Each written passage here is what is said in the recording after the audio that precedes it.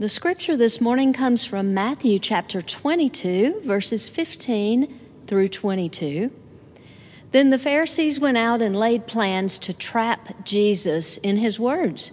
They sent their disciples to him along with the Herodians. "Teacher," they said, "we know you are a man of integrity and that you teach the way of God in accordance with the truth. You aren't swayed by men because you pay no attention to who they are. Tell us then, what is your opinion?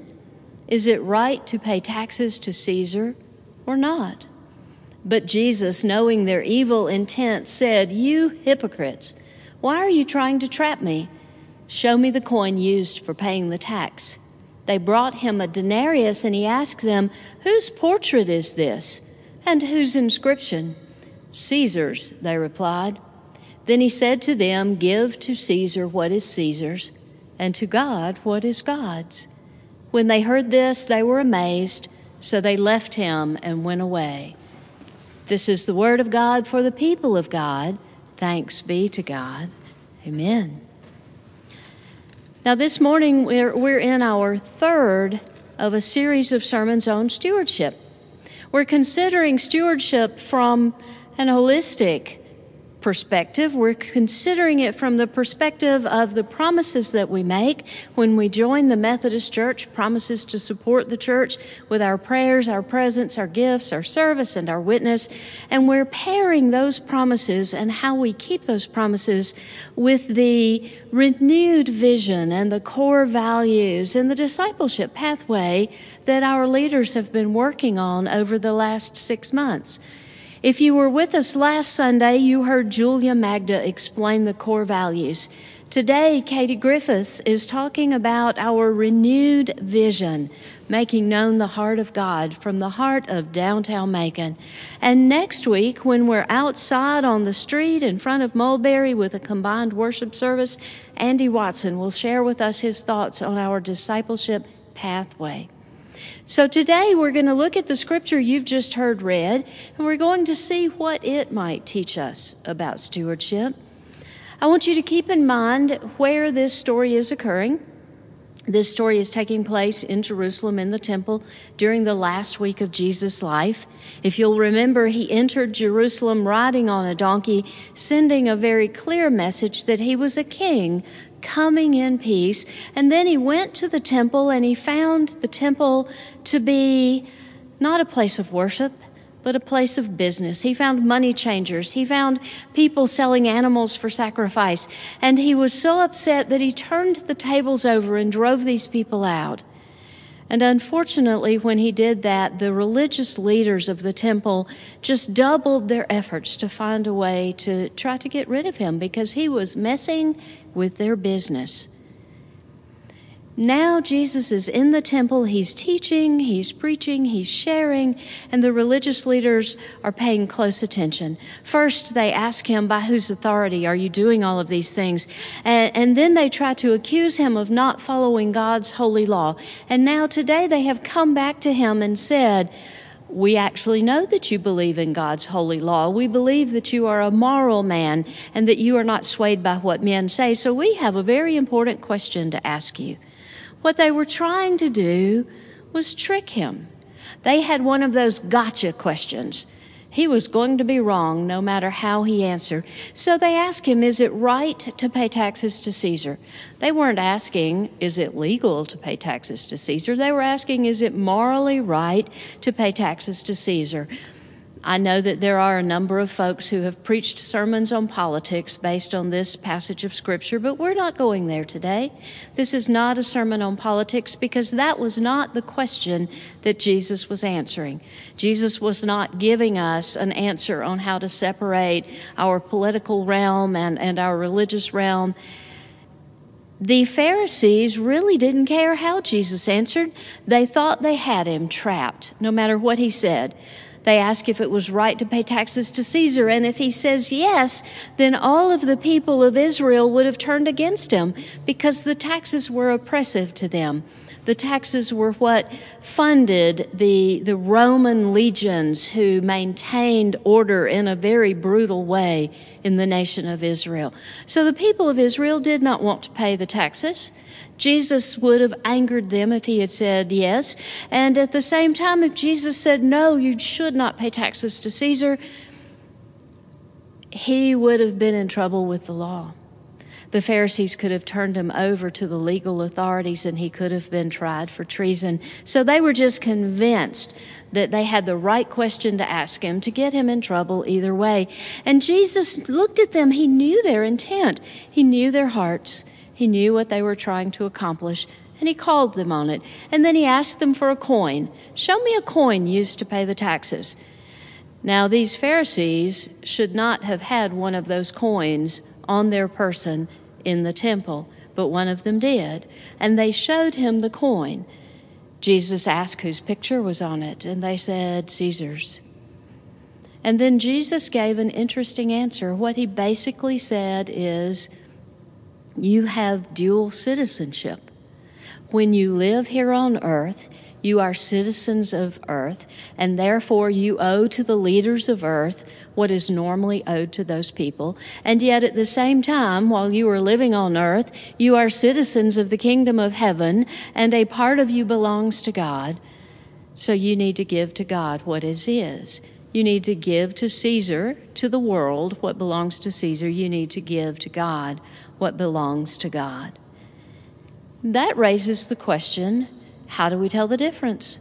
How do we tell what belongs to God? How do we tell what belongs to the world, what belongs to Caesar?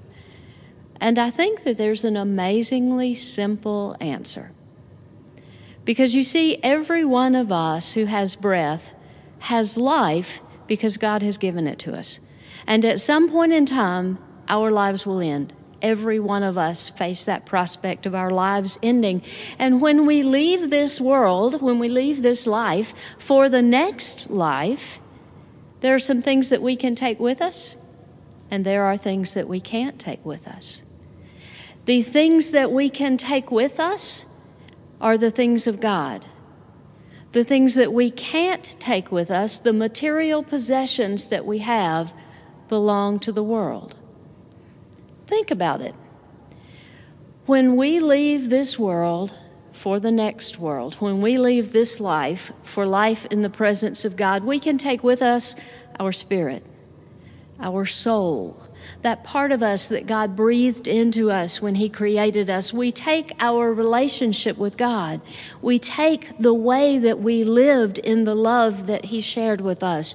We take our relationships with others with whom we shared the love of God. We can take all of these things with us. We take our hearts. We take our motives. We take our intent. We take our attitudes. We take our willingness to submit to the lordship of Christ. We take the joy of knowing that we gave ourselves over to God for his use, for his purposes.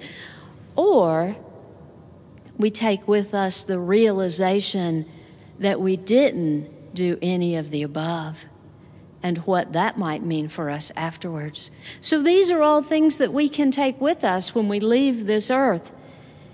The material things, like our houses, our cars, our offices, our clothes, our jewelry, our bank accounts, these things belong to the world. We can't take them with us. They stay here. Now, there's an old preacher joke that I'm going to share with you. And by the way, I love old preacher jokes, and I don't mean that the preacher telling the jokes had to be old, but that the joke that the preacher told was pretty old, maybe even past its prime. So if you have any of those, email me, share those with me.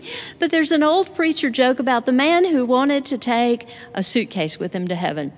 And he packed that suitcase, and he spent years in his prayer time begging God to let him bring the suitcase to heaven. Let him just bring this one suitcase. That's all he wanted, one suitcase. And so at his time of death, the angels met him and said, look, what is this suitcase thing? And he implored them, let me just bring this one suitcase. So the angels finally gave in. You can bring this one suitcase. Absolutely, let us help you pick it up. So they helped him pick the suitcase up. He took the suitcase with him to heaven. He got to the pearly gates, and there's St. Peter, and he's saying to St. Peter, I'm ready to come in, got my suitcase, good to go. And St. Peter said, what is it with this suitcase thing? What is so important that you had to bring it with you? Show me what's in your suitcase. So the man opens the suitcase, and it is a suitcase full of gold. Completely packed full of gold, a lifetime's worth of treasure in that one suitcase. And St. Peter looked at him and said, pavement? You brought pavement to heaven? And the man said, no, I brought gold. What are you talking about, pavement? And St. Peter said, that's what we pave the streets of heaven with. What we think is so important here on earth is just a tool for paving the streets in heaven. Now, here's the tricky part. I don't want you to misunderstand me. I want you to listen very carefully to what I'm about to say. Just because something is of the world, just because we have material possessions that belong to the world and have to stay here when we leave, that does not mean that they are unimportant to God. No. God created the world. He created everything in it. He even created the gold that we find so precious. God doesn't want us to put the things of the world ahead of Him and the things of God in importance in our lives. But that doesn't mean that what we have here on earth is unimportant. No. While we can't take these things to heaven with us, we can use them to build the kingdom of heaven right here on earth, to build the kingdom of heaven right here in downtown Macon, right here for everyone to see and recognize. So stewardship is about how we use the things that belong to the world in service to God.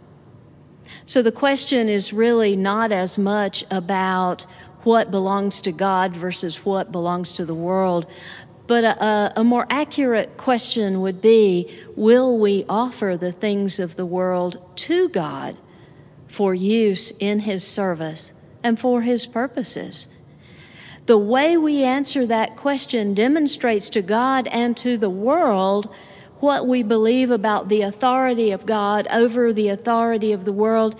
And the way we answer that question becomes our own personal definition of stewardship. Now, in this story that we're told in Scripture, they talk about Caesar, and Jesus asked for the coin and said, whose picture is on the coin? And of course it was Caesar. Caesar claimed the things of the world by putting his imprint on the money. God has claimed us by putting His imprint on us. We're told in Genesis chapter 1 that we are made in God's image. We are made to be like God. Our lives are created to honor God, to bring Him glory. And as we give our lives and our belongings over to God, we find that our priorities begin to change, and that what is important to us changes. What used to be important becomes less so. And we develop a desire to please God more than anything. As we give our lives over to God, what we find is that the things of this world become tools that we use to build the kingdom of God and to serve Him right here in Macon. Stewardship is about whose we are more than it is about what we have accumulated. And when we acknowledge that, when we acknowledge that everything that we are, all that we are as a human being, all that we have belongs to God, then stewardship becomes about God's purpose and God's glory. Pleasing God becomes our greatest desire, and serving God becomes our most important work. Stewardship becomes the way to glorify God through our prayers, our presence, our gifts, our service, and our witness. And it becomes a great joy because we're giving over to God all that we can.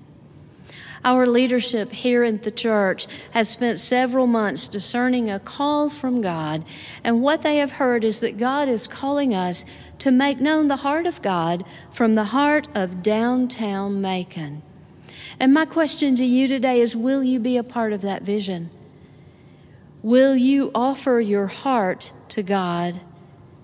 Will you offer your resources to God so that together we can build the kingdom of heaven right here for the glory of God, for His everlasting glory? This is the word of God for the people of God. Thanks be to God. Amen.